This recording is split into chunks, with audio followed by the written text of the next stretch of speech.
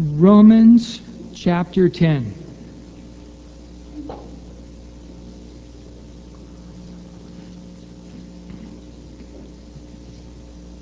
And Lord, here we are before you, your children. Speak to us and feed us from your word, we ask. In Jesus' name, amen. Now, remember back in chapter 9.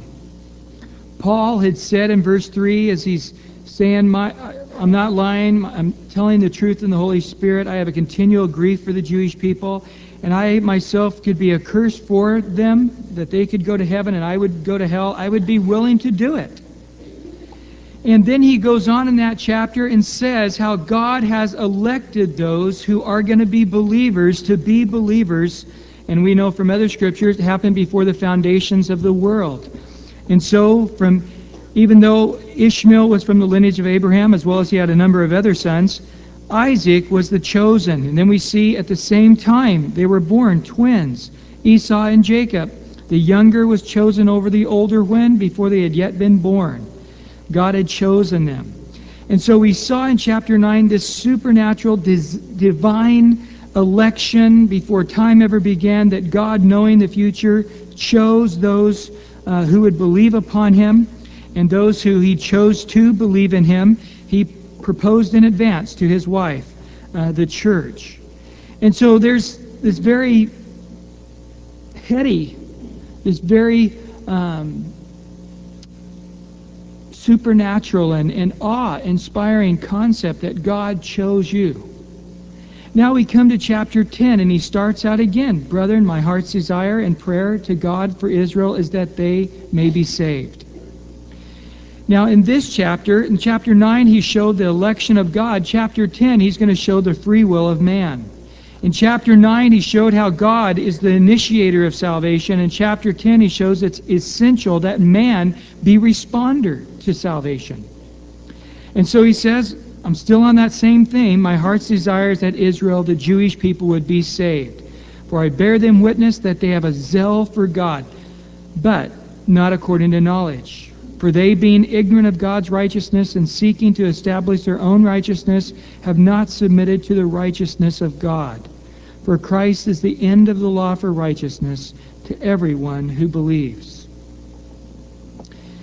And so he says very clearly that the Jews, they are wonderful people, as all creatures on this earth are wonderful, because God's made every single one of them.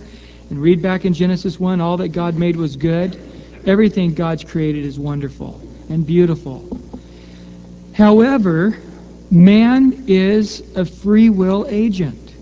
He is a man that has to choose his own destiny. He has the power of choice. In this one way, he is equal to man. He has to choose.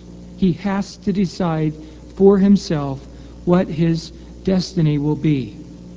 Now, the Bible makes it clear that if we are not submitted unto God, we are not following his plan, his purpose for our life, that way that seems right unto a man will end in destruction. The Bible says that even good intentions, good desires, without counsel, the counsel of God is what it's referring to, will go awry. There's only one way, one truth, and one life that will bring a life of fruitfulness and a life of blessing and a life of true joy in the Lord. And that is following Christ.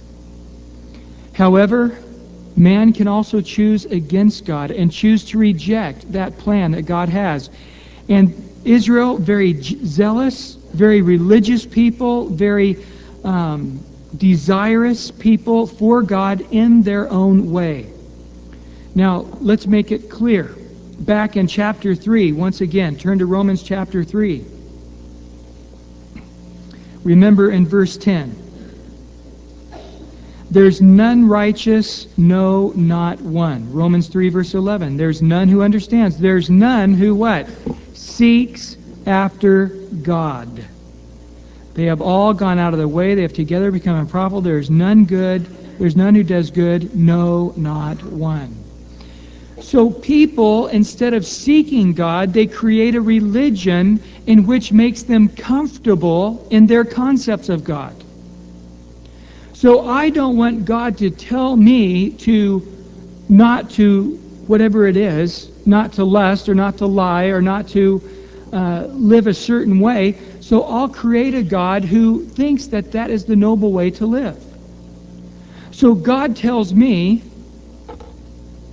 that I can't divorce, let's say, or I can't commit adultery. Well, I don't like that.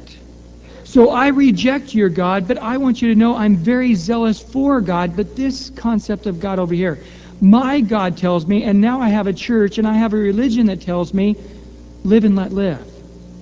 Don't be judgmental. Everybody's right as long as they're not killing somebody. Everybody's good as long as they have their true belief system and they're following that system. Then that system that's right for them is good and right because it feels right to them. Therefore it is right. And so leave them alone. Who are you to tell them their belief system's wrong? And that's the whole spirit of our age today. And the answer is, truth is truth. If we all agreed that up was down and down was up, and we all sincerely agreed together and believed it and it seemed right to you, it's still wrong. It's still backwards. So man can believe whatever he says he wants to believe. It doesn't make it true. Truth is truth because God created it true. And God didn't say, thou shalt not commit adultery, to put restrictions upon us. He said that because that is the way of truth. And He has made you to work in a certain way. And if you walk outside that certain way, you'll stop working. In the joy, in the purpose, in the fulfillment, in the intimacy with God, and in the personal satisfaction of this life will stop at the moment you walk off that narrow road that leads to life. Now, if I borrowed your car, and I see that it's out of gas, and I go home, and I get the water hose and start filling up the gas tank, and you say, you just totally destroyed my car. What are you talking about? You're only supposed to put gas in the tank of that car. Oh, you're so narrow-minded. You must be a Christian. You know, I am not going to allow you to put these mores upon me. I'm the type of guy that has a different belief system, and you're just going to have to receive it. I'm okay, you're okay, and live and let live, and just be happy, and don't put this upon me, man. I'm free. Well, the bottom line is the car's going to get about 10 feet down the road, and it's going to stop, and the engine's destroyed. In the same way, man is breaking down. It doesn't happen in 10 feet. It may take 10 years. But man is breaking down. Our society is pretty well destroyed. 40%, almost 40%, 9.5% of our society right now is being raised by a single parent. Either the mom or the dad is raising the kids. Marriage, there's more divorce going on than marriage. Babies, in the name of freedom, are being aborted, put to death. You can go to the bookstore and you can see numbers of books now on children that were aborted but lived. And they're around to tell you the story. Maimed because of the saline solution that burnt their body, and limbs that are ripped off their body by the doctors as he's ripping the fetus out of the womb. They're maimed, they're burned, but they're alive. And they're very much human. And so again, we see that society is destroying. You can't walk the streets at night. We have all kinds of venereal diseases that people are dying from, and now we have AIDS. We have murder and rape and incest and child molestation and on and on and on. Our society is breaking down.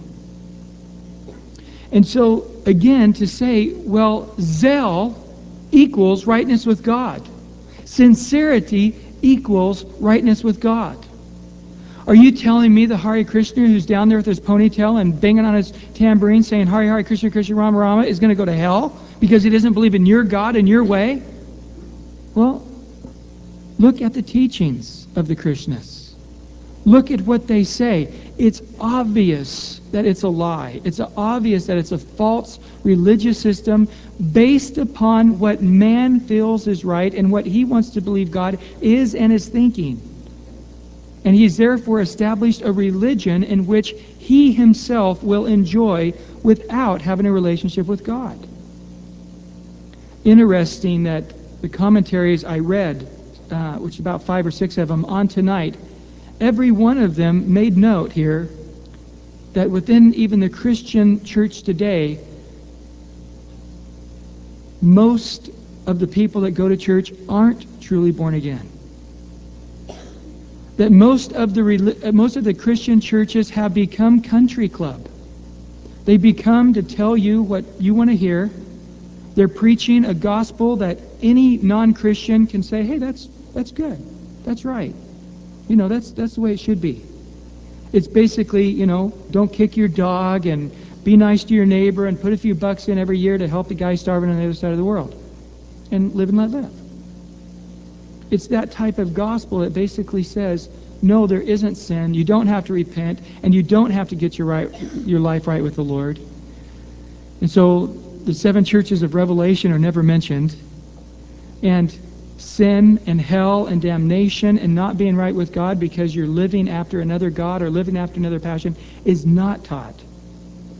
And so the Jewish system was built around that, heading in that direction. Jesus was very much against it, preached against it, taught against it, and was eventually killed by those religious people, put to death because he bucked their religious system. And today, if you go into Judaism, you will find the very social gospel that Jesus was against. Today, they have Yom Kippur, which was the day, according to the Bible, when the high priest goes in, sacrifices on behalf of all the people, goes into the Holy of Holies, puts the blood sacrifice upon the mercy seat, prays for the sins to be forgiven of the country. Well, there is no temple.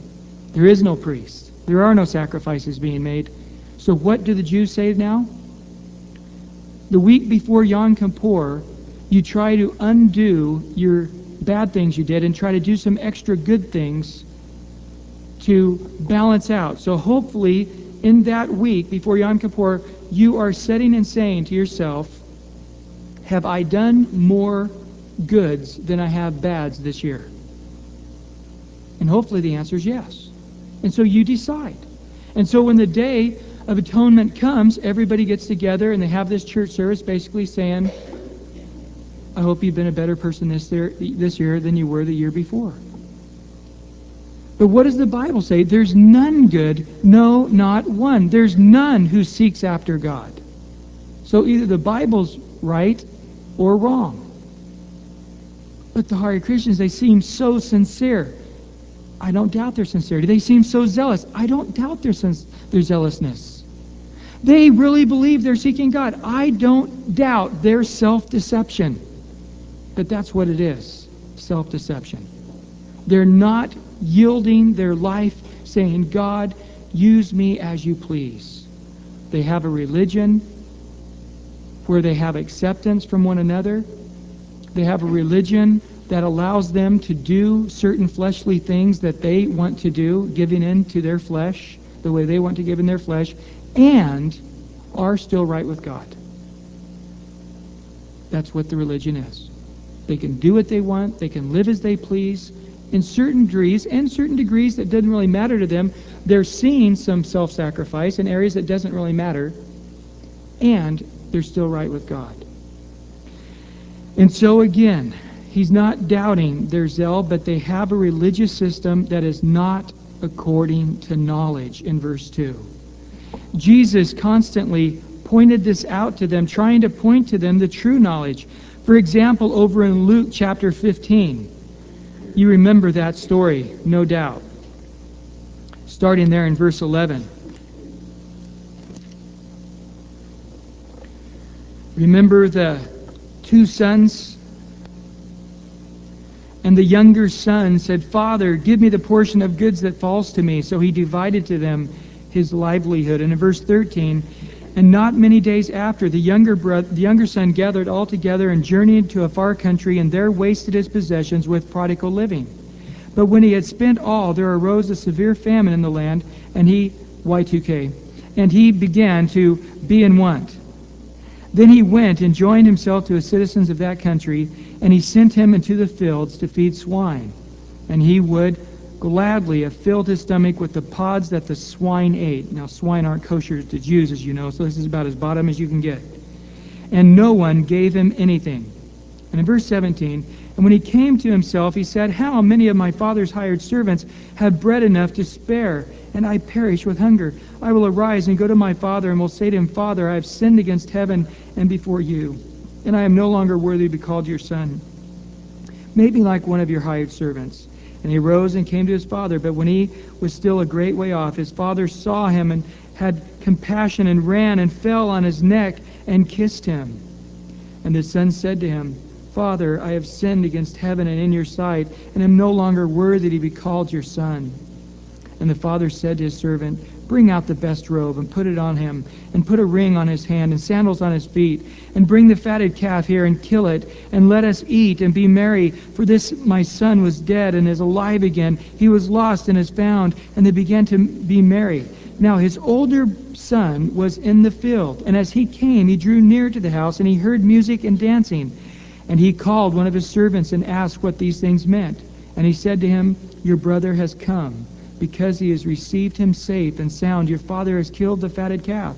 And he was angry and would not go in. Therefore his father came out and pleaded with him. So he answered and said to his father, Lo, these many years I have been serving you. I never transgressed your commandment at any time, and yet you never gave me a young goat that I might make merry with my friends.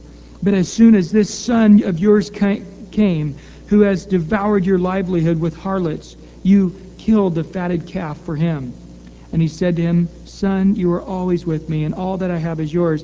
It is right that we should make merry and be glad, for your brother was dead and is alive again, and was lost and is found. Now, the real point in this story is the older brother. The real point in the story is the reaction of the Pharisaical, the religious leaders. You see, Jesus in his mind had no problem with a man being a sinner, because we all are. Are we sinners? Is there any doubt in that? All have sinned. But the Pharisees, you see, in their mind, in their religious system, they said, no, I keep the law.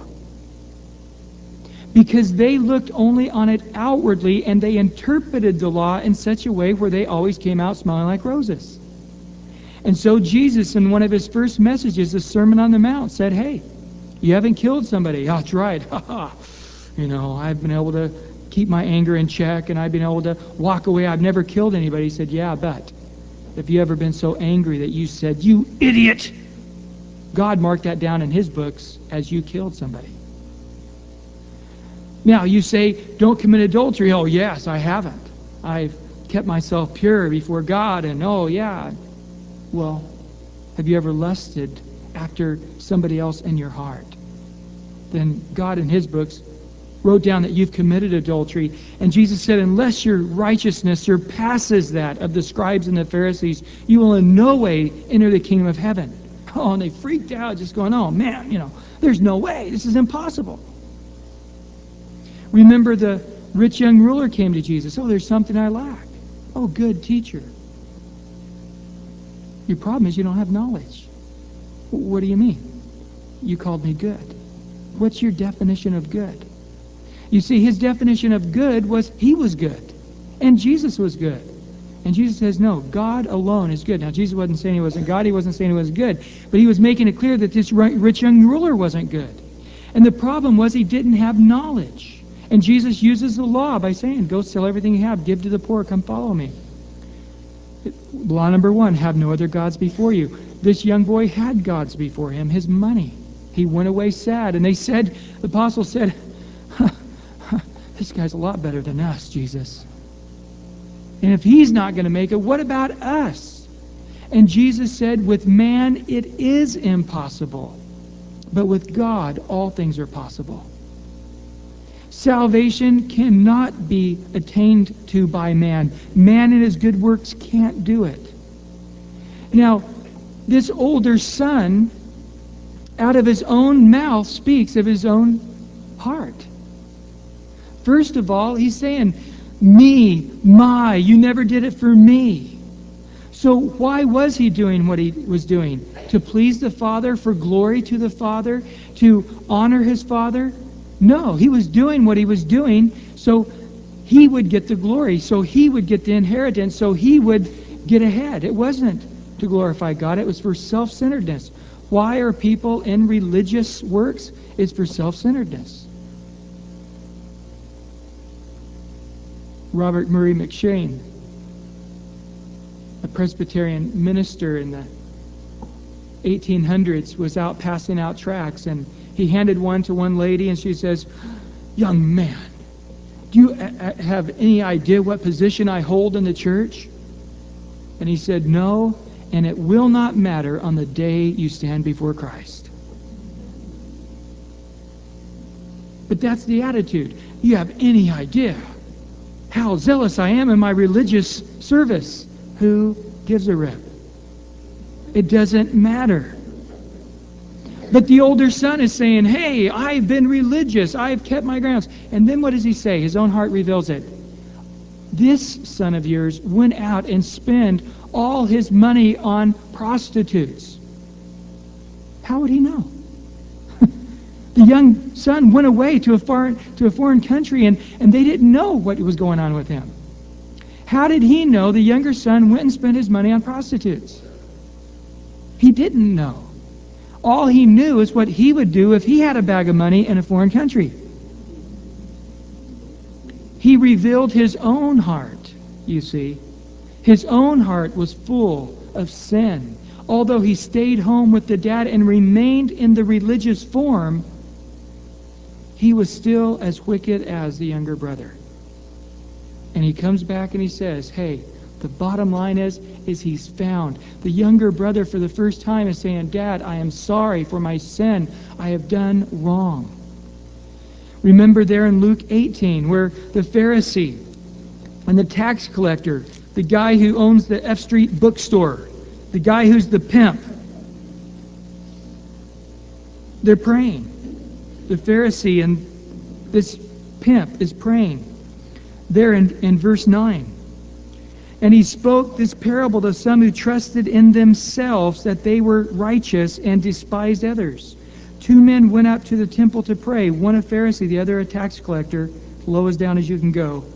And the Pharisee stood and prayed thus, notice, with himself. It didn't say he prayed to God.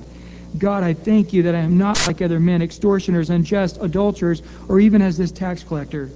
I fast twice a week, I give tithes of all that possess, and the tax collector standing afar off would not so much as raise his eyes to heaven, but beat his breast, saying, God, be merciful to me, a sinner. I tell you, this man went down to his house justified rather than the other. For everyone who exalts himself will be abased, and he who humbles himself will be exalted. If you go up to a Jew and say, you are a sinner and are transgressing against God, you'll probably get smacked. How dare you say I'm a sinner? I remember when I was in college, I was delivering prescriptions to elderly people up in Point Loma. And this one elderly lady, God really put on my heart as I knocked on the door to witness to her, and I gave her prescriptions, and I shared with her that God came to save sinners and that she was one and she needed to repent of her sins and come to Christ. And she looked at me going, young man, you have the most negative outlook on life. I've been a Mormon for 30 years, and went on. And I said, it doesn't matter.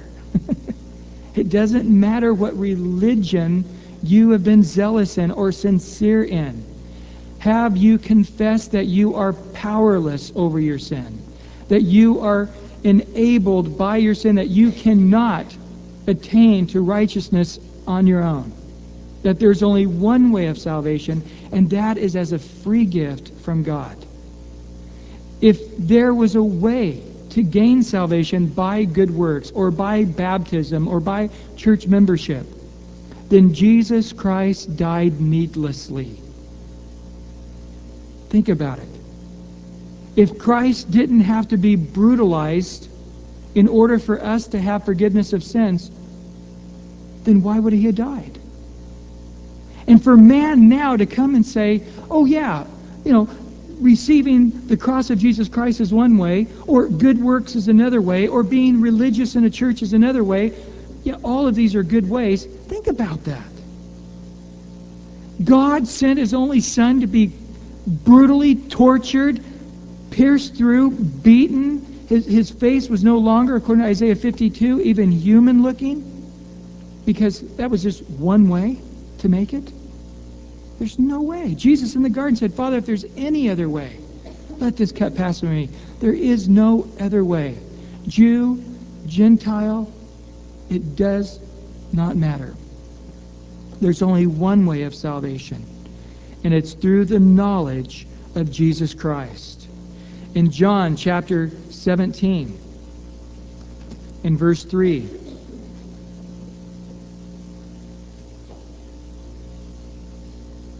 he says, and this is eternal life, that they may know you, the only true God, and Jesus Christ, whom you have sent. It's eternal life to know God and to know him how? Through his Son. There is no other way that men can make it under heaven except through the work that Jesus Christ did on the cross. And if you read the gospel, it's very clear. If you just start in the book of Matthew and read through the book of Revelation, that fact is over and over and over again a very clear point. Man in his own good works is not going to save himself.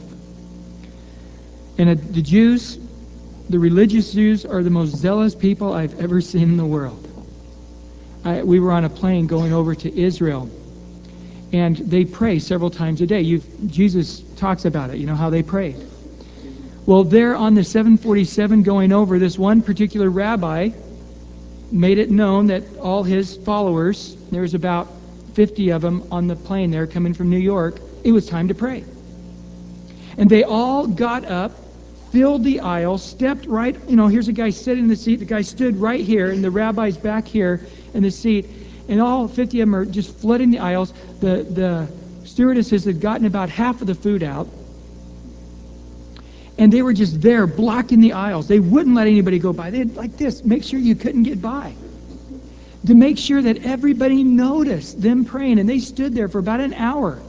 And the stewardess were saying, get out of the way. The captain came back going, I'm going to put you guys in prison. This is a federal law. And they wouldn't budge. They wouldn't move. And then as soon as the hour is up, they all went back to their seat. And there they expected a meal that was on a plate that had never been used before. Plastic silverware that had not been touched by a Gentile, had to be kosher silverware in kosher plastic on a kosher plate. Everything had to be kosher. And the Gentile could not touch it. And so they had to have a Jewish stewardess come and bring it to them and make sure that it was only her that had touched it. And then they would eat. It was the most radical thing I'd ever seen. And boy, did the Bible come alive to see them in all their zealousness, thinking this is the way they're being approved of before God.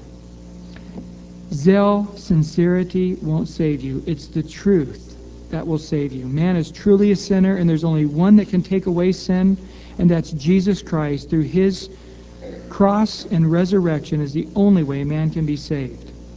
And in verse 3, for they being ignorant of God's righteousness. Now, if you know how righteous God is, you know that you can never attain to it. God is perfect in righteousness. There is no flaw in God's righteousness.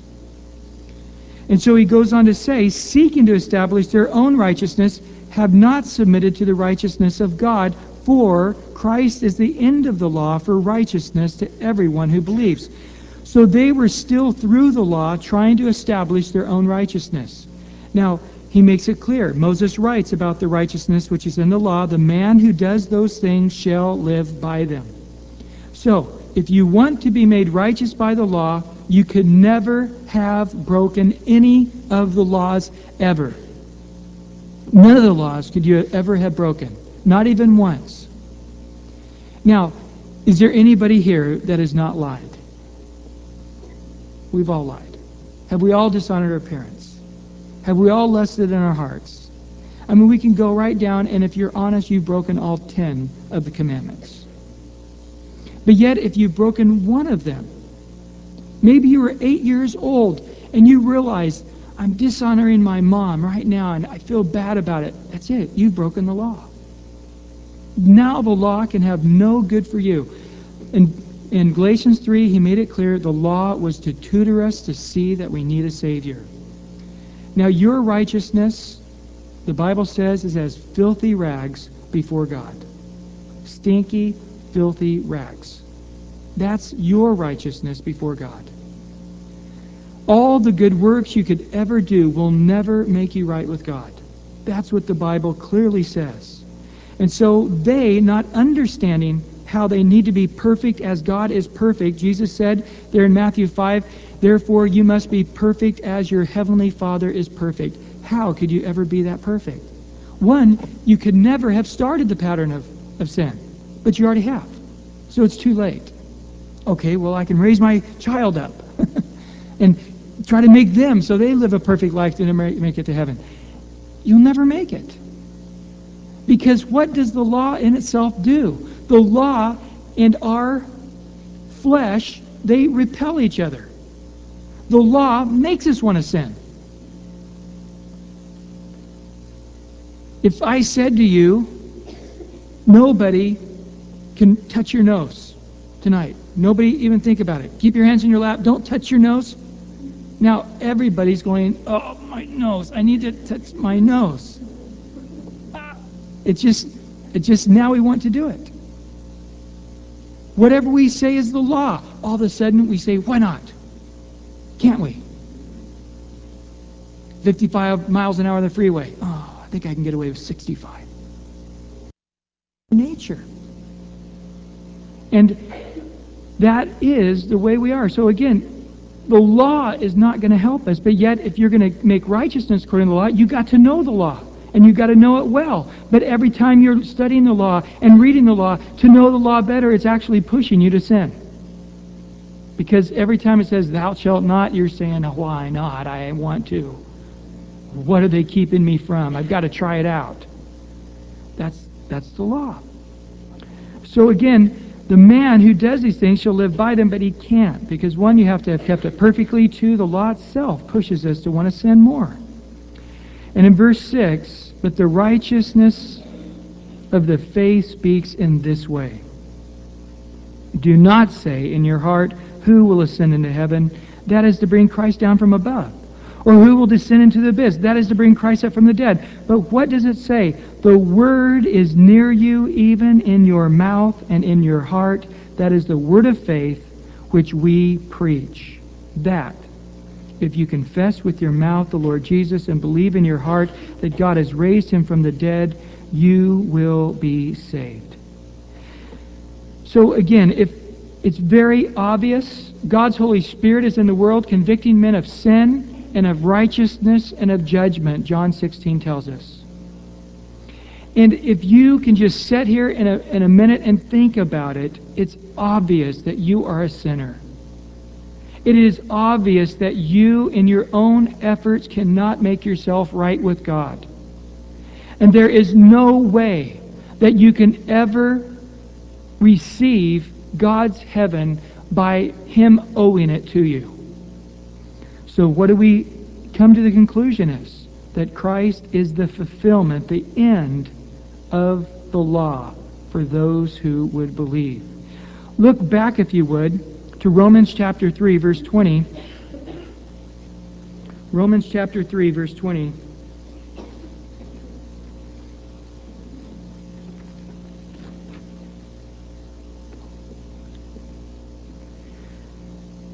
Therefore, by the deeds of the law, no flesh shall be justified in his sight, for by the law is the knowledge of sin.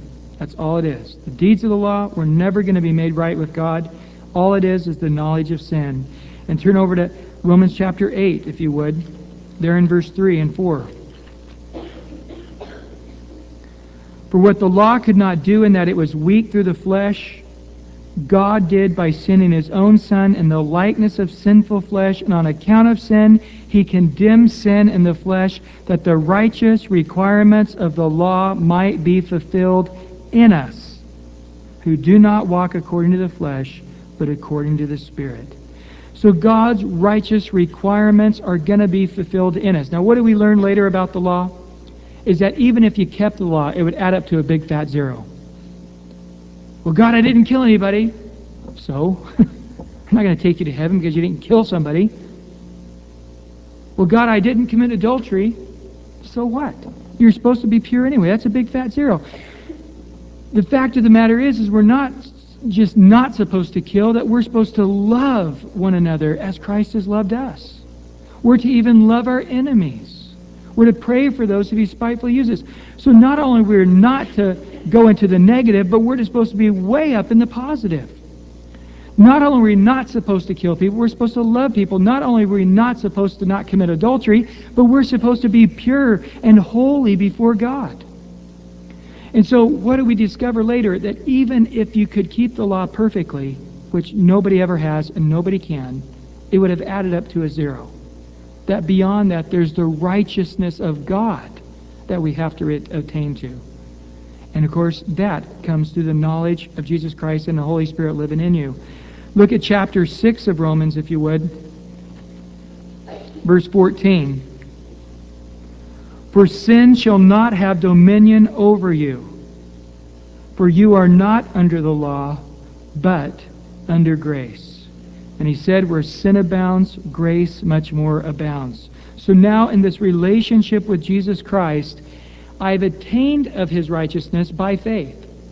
He who knew no sin, 2 Corinthians chapter 5, he who knew no sin became sin for us, that we might become the righteousness of Christ. And then in Ephesians chapter 5, He, through the washing of the water of the Word, might present us to Himself, a church without spot or blemish or wrinkle. So not only does He give us the righteousness, He helps us maintain the righteousness. And so, one, I didn't attain to it. God gave it to me. And now it's not Him going, here's the righteousness. Now, don't taint it. Don't mess it up. Don't get it dirty. God says, I know you. You still fall in sin. And so although I've given you the righteousness, I'm also there keeping it maintained through the washing of the water of the Word. And so, again, the concept of the law is you got to get there, and once you get there, you got to stay there. The grace says, you can't get there, let me give you it.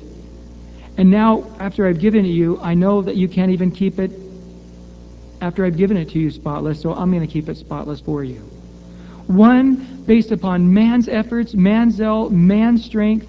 The other based upon God's grace, the gift given to Him, and His continual mercy and forgiveness and grace every single day as long as we live. Now, in Ephesians chapter 2, turn there in verse 15. To the right a few pages there. Ephesians chapter 2, verse 15.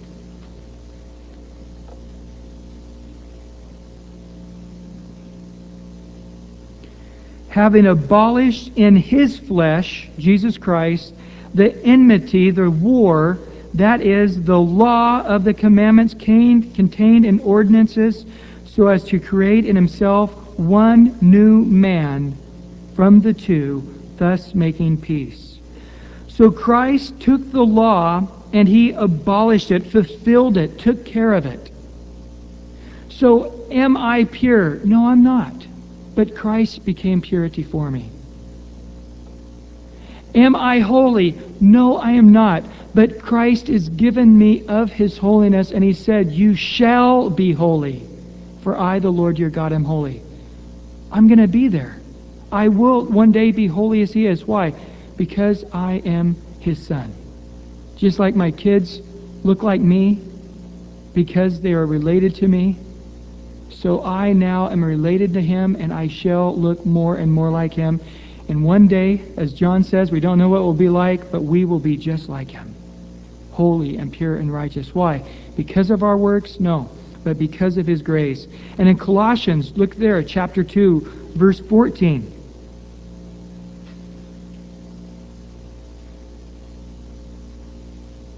Colossians chapter 2, verse 14. Having wiped out the handwriting, the law of requirements that was against us, which was contrary to us, He has taken it out of the way, having nailed it to the cross. Now we look at the Ten Commandments. We look at the laws in the Bible. We look at the New Testament example that they're constantly giving us, how to love one another and to walk in purity. And do we make it? No, we don't. Are we making it better than we did a year ago? Yes, we are.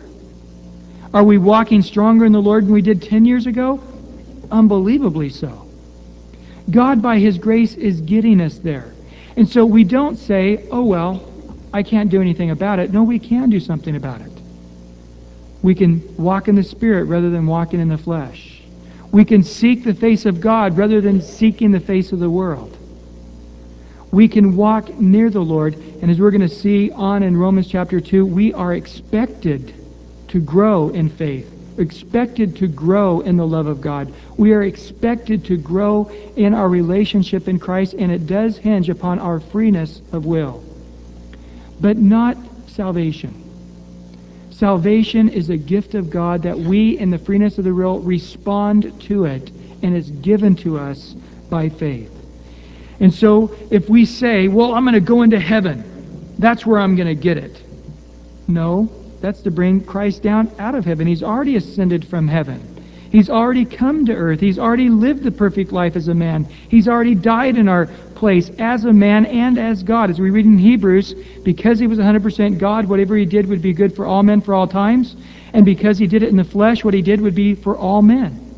So Christ died once for all men's sin to be forgiven. Or to say, well, I'll go down into the pit of the earth. No, Christ has already done it. He died and He was 3 days and 3 nights in the belly of the earth. It's already been done. So it's not in your heights, it's not in your depths. It's in you receiving by faith what Christ has already done. And that, folks, is evident to every human being. You have to reject it. So right now you say, well, what about those poor pygmies in New Guinea who don't even know about Christ? One, New Guinea has been preached for hundreds of years, as well as Africa. I don't know a place on our globe where the gospel isn't preached. However, if there were such a people within time, and there probably was, even they had the conscience of God, that they weren't right with God, and they couldn't be made right with God, and that they needed a Savior. You can get some books, some missionary books that are awesome, where these natives came to this conclusion before the missionaries ever got there. And they were crying out to God for salvation by faith, not of their works. And it's pretty radical. And so again, man knows. Every human being knows he's a sinner. Every human being knows that he cannot make himself right with God. He doesn't have the strength. He doesn't have the character. He doesn't have the power. And even if he could start doing good, he knows he cannot maintain that good works the rest of his life. He knows he's holding on by a shoestring. And every man knows there is a judgment in which he will be judged, held accountable for what he has done, and he knows his account is going to be bad because he has lived such a sinful life. Everybody is rejecting that information. It's clear, it's evident to them. They know it, whether they're raised in a church or not, they know it to be true. And they are rejecting that. It's near them. It's even in their mouth. It's in their heart. And if that man will surrender of his will and say, forgive me, God, I confess, I agree in my mouth that there is the Lord Jesus Christ, and you believe that it's His death, His resurrection in which you're saved, then you will be born again. And in verse 10, for with the heart one believes to righteousness, and with the mouth confession is made to salvation. For the Scripture says, whoever believes on Him will not be put to shame or confounded or be made afraid. So if you have believed on the Lord, you will never be in a situation to be ashamed before God on that day of when you're accounted before God according to what you've done in your word, in this body. You won't be ashamed on that day if you put your trust in Christ. There is no distinction between Jew and Greek, for the same Lord over all is rich to all who call upon His name. At the foot of the cross, it doesn't matter who you are. You, as a human being, have the same complete access, religious, non-religious, Jew, Gentile, sinner, prostitute, pimp, goody two-shoes who's gone to church your whole life. It doesn't matter. Everybody receives God by faith. We have all sinned. For whoever calls upon the name of the Lord shall be saved. Now, if you think about it, it's quite interesting. Because God in His book looks upon the heart. So we could see a serial killer who had hatred in his heart and killed people. And let's say we found a serial killer at the age of 30. And we've seen each time his heart was red hot with hate and he actually killed somebody. And let's say he killed 50 people. And so there in God's books are 50 murders. You're a murderer. Now we look at you at the age of 30. And 50 times in your life on the freeway you said, "You idiot!" Flipped him off, cussed at him. You told your sister or your brother, "I wish you were dead. I wish Mom and Dad never had you." You told the neighbor, "Drop dead, you freak." And God has up in His book 50 murders. And so when the books are open, the consequences on earth are much greater from being a serial killer, from saying somebody you hate them. I agree, the consequences on earth are very different. But before God in His books, the God who doesn't look on the outward man, but the God who looks upon the heart, He sees not a whole lot of difference in condemnation. But again, it only took one time that you said, "You idiot, I hate you, I wish you were dead." Is there anybody who never said, "You idiot, I hate you"? I mean, I think we've all done it. And so again, is there this giant difference between a religious person trying in his own good works to be approved by God and has shown some restraint, or a person who's shown no restraint and just like the prodigal son who just said, "Hey, Dad, I'm tired of waiting until you die. Give me the money. I'm ready to get out of here." Which is just, my goodness, how horrible this young man was. But yet he came back, he repented. Jesus said of another parable, there was 2 sons. He said to the one son, "Go work in the field." And the son said, "Right away, Dad, I'm going to go work hard for you." And he just went and goofed off all day. And the other son, he said, "Go work in the field." He goes, "I'm not going to work in that field. I'm going to slave. I'm going to serve it. I'm going to do out there, And then he repented, going, "Oh, that was so disrespectful. That was so wrong." And he went out and he worked in the field all day. And God said, which one of them will be approved before his dad? Not the one with lip service, but the one with heart service. The one who truly in his heart truly repented, truly had remorse, and had fruits of repentance in his life. It's not the person who resolves to be a good churchgoer and who says, "I've met a lot of good friends down there, and I'll sacrifice by letting go of some of the worldly friends and gain some Christian friends," and has learned to tote his Bible around and even learned to read it and even learned to talk Christianese and can even tell you whether he's pre-trib, mid-trib, or post-trib. But it's the person who truly in his heart says, "God, I am a sinner. I have sinned against you. And you had to die a brutal death that I would be forgiven because I'm such a heinous sinner. Truly, God, I am wicked. Truly, God, I am a pervert. Truly, God, I am evil. Truly, compared to your holiness, I deserve to go to hell 100 times over. Please forgive me." And you put your face to the ground, you beat your chest saying, "God, I am a sinner. Forgive me. I can do nothing about it. If you show mercy, then I am saved.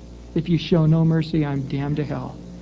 Lord, if you forgive me, then I am forgiven and I have everlasting life. Lord, if you choose not to forgive me, there is no hope for me. I can do nothing about my sinful condition. And there, as you give your life and surrender to God, now God begins to shape you and mold you by the power of His Holy Spirit into His image, and you become an obedient child. Not out of selfishness, going, oh, look at me, I'm more holy than you, but out of just a love and a respect and an honor, saying, God, you're so good. To save such a lowly worm as myself, you're so good. To forgive all of those sins and to constantly be forgiving me of all my stumbling, misfit ways daily, picking me up, daily dusting me off, daily washing my feet, daily forgiving me. I wish I could say, God, I love you so much and I'm so sorry for all of my sins. I'd like to say, God, I'll never sin again, but I know I'm weak. And I know as much as I don't want to sin against you, I know that the things I don't want to do, I'll do. And I know in advance, your mercy is already there. In advance, your forgiveness is already there. In advance, your grace is already there to pick me up. You're too good. But yet my heart says, I don't want to sin. I want to live a holy and a righteous life, giving you all, the first of everything of my life to be yours. That everything, every moment of every day, every word that I would speak, everything I do, to be to your glory. That is the heart of a person who is truly born again. Let go of all religion. Let go of all religious systems. No longer the tall ceilings and the burning of candles and stained glass windows, which are not found in the Bible at all. No more religious robes. No more confessional booths, which are not in the Bible at all. No more last rites. No more calling a man father or priest, not in the Bible at all. But we would fully, by faith alone, throw ourselves at the feet of God and believe He's a God who loves us and justifies the ungodly by faith in Him and in Him alone. Like the thief on the cross. Remember me when you come into your kingdom. He confessed. He had a kingdom, so he has to be Lord. And he believed that he was going to come, future tense, into it. So he believed that Christ would raise from the dead. Jesus said, today you'll be with me in paradise. Not of works, lest any man should boast. Not of him who wills, not of him who runs, but of God who shows mercy. That's how salvation comes. Sanctification is where we say we need to respond to the goodness and the love of God, and we need to say to one another daily, let us not sin. Sanctification says exhort. Actually, the word is provoke, irritate one another to love and good works. And that's the work as we'll continue to go on in Romans. Lord, thank you for your word tonight. As truly as it is near us and in our mouth, that this is truth. We are sinners and can do nothing about it, but there's a God who loves us and has done everything about it. Everybody's head bowed here tonight. And you're here this evening going, man, I've never by faith alone received God. I've never just said, I'm a sinner and I need you in my life. And I want to do that tonight. I want to leave here knowing I'm right with God because of His goodness and His grace. I want to know that tonight with certainty. Raise your hand right now. Humble yourself before the sight of God. God bless you. Oh man, a number of you. God bless you. Right now, just pray. By faith, He hears you. He loves you. He's looking at your heart. And just in your heart right now, just pray, Dear Heavenly Father, I am a sinner. I am wicked. I am evil. And my ways have separated me from you, my pride, my stubbornness, my self-will. And I know that the wages of my sin is eternal damnation. And truly, I do deserve to go to hell 100 times over. But I know that you love me, and that you, by a horrible death and crucifixion, have paid the penalty of sin and have already paid the penalty of hell already in my place, that by faith and the work that you did in dying and raising again, I could be saved. Come into my life. Be the Lord of all of my life. I give you all. No longer living according to my will, my wants, my desires, but as I read the Bible and do exactly what it says, that's the way I will live, by your strength and your grace. Bless all those who have heard your word tonight and strengthen them so much. In Jesus' name, amen. 1 second.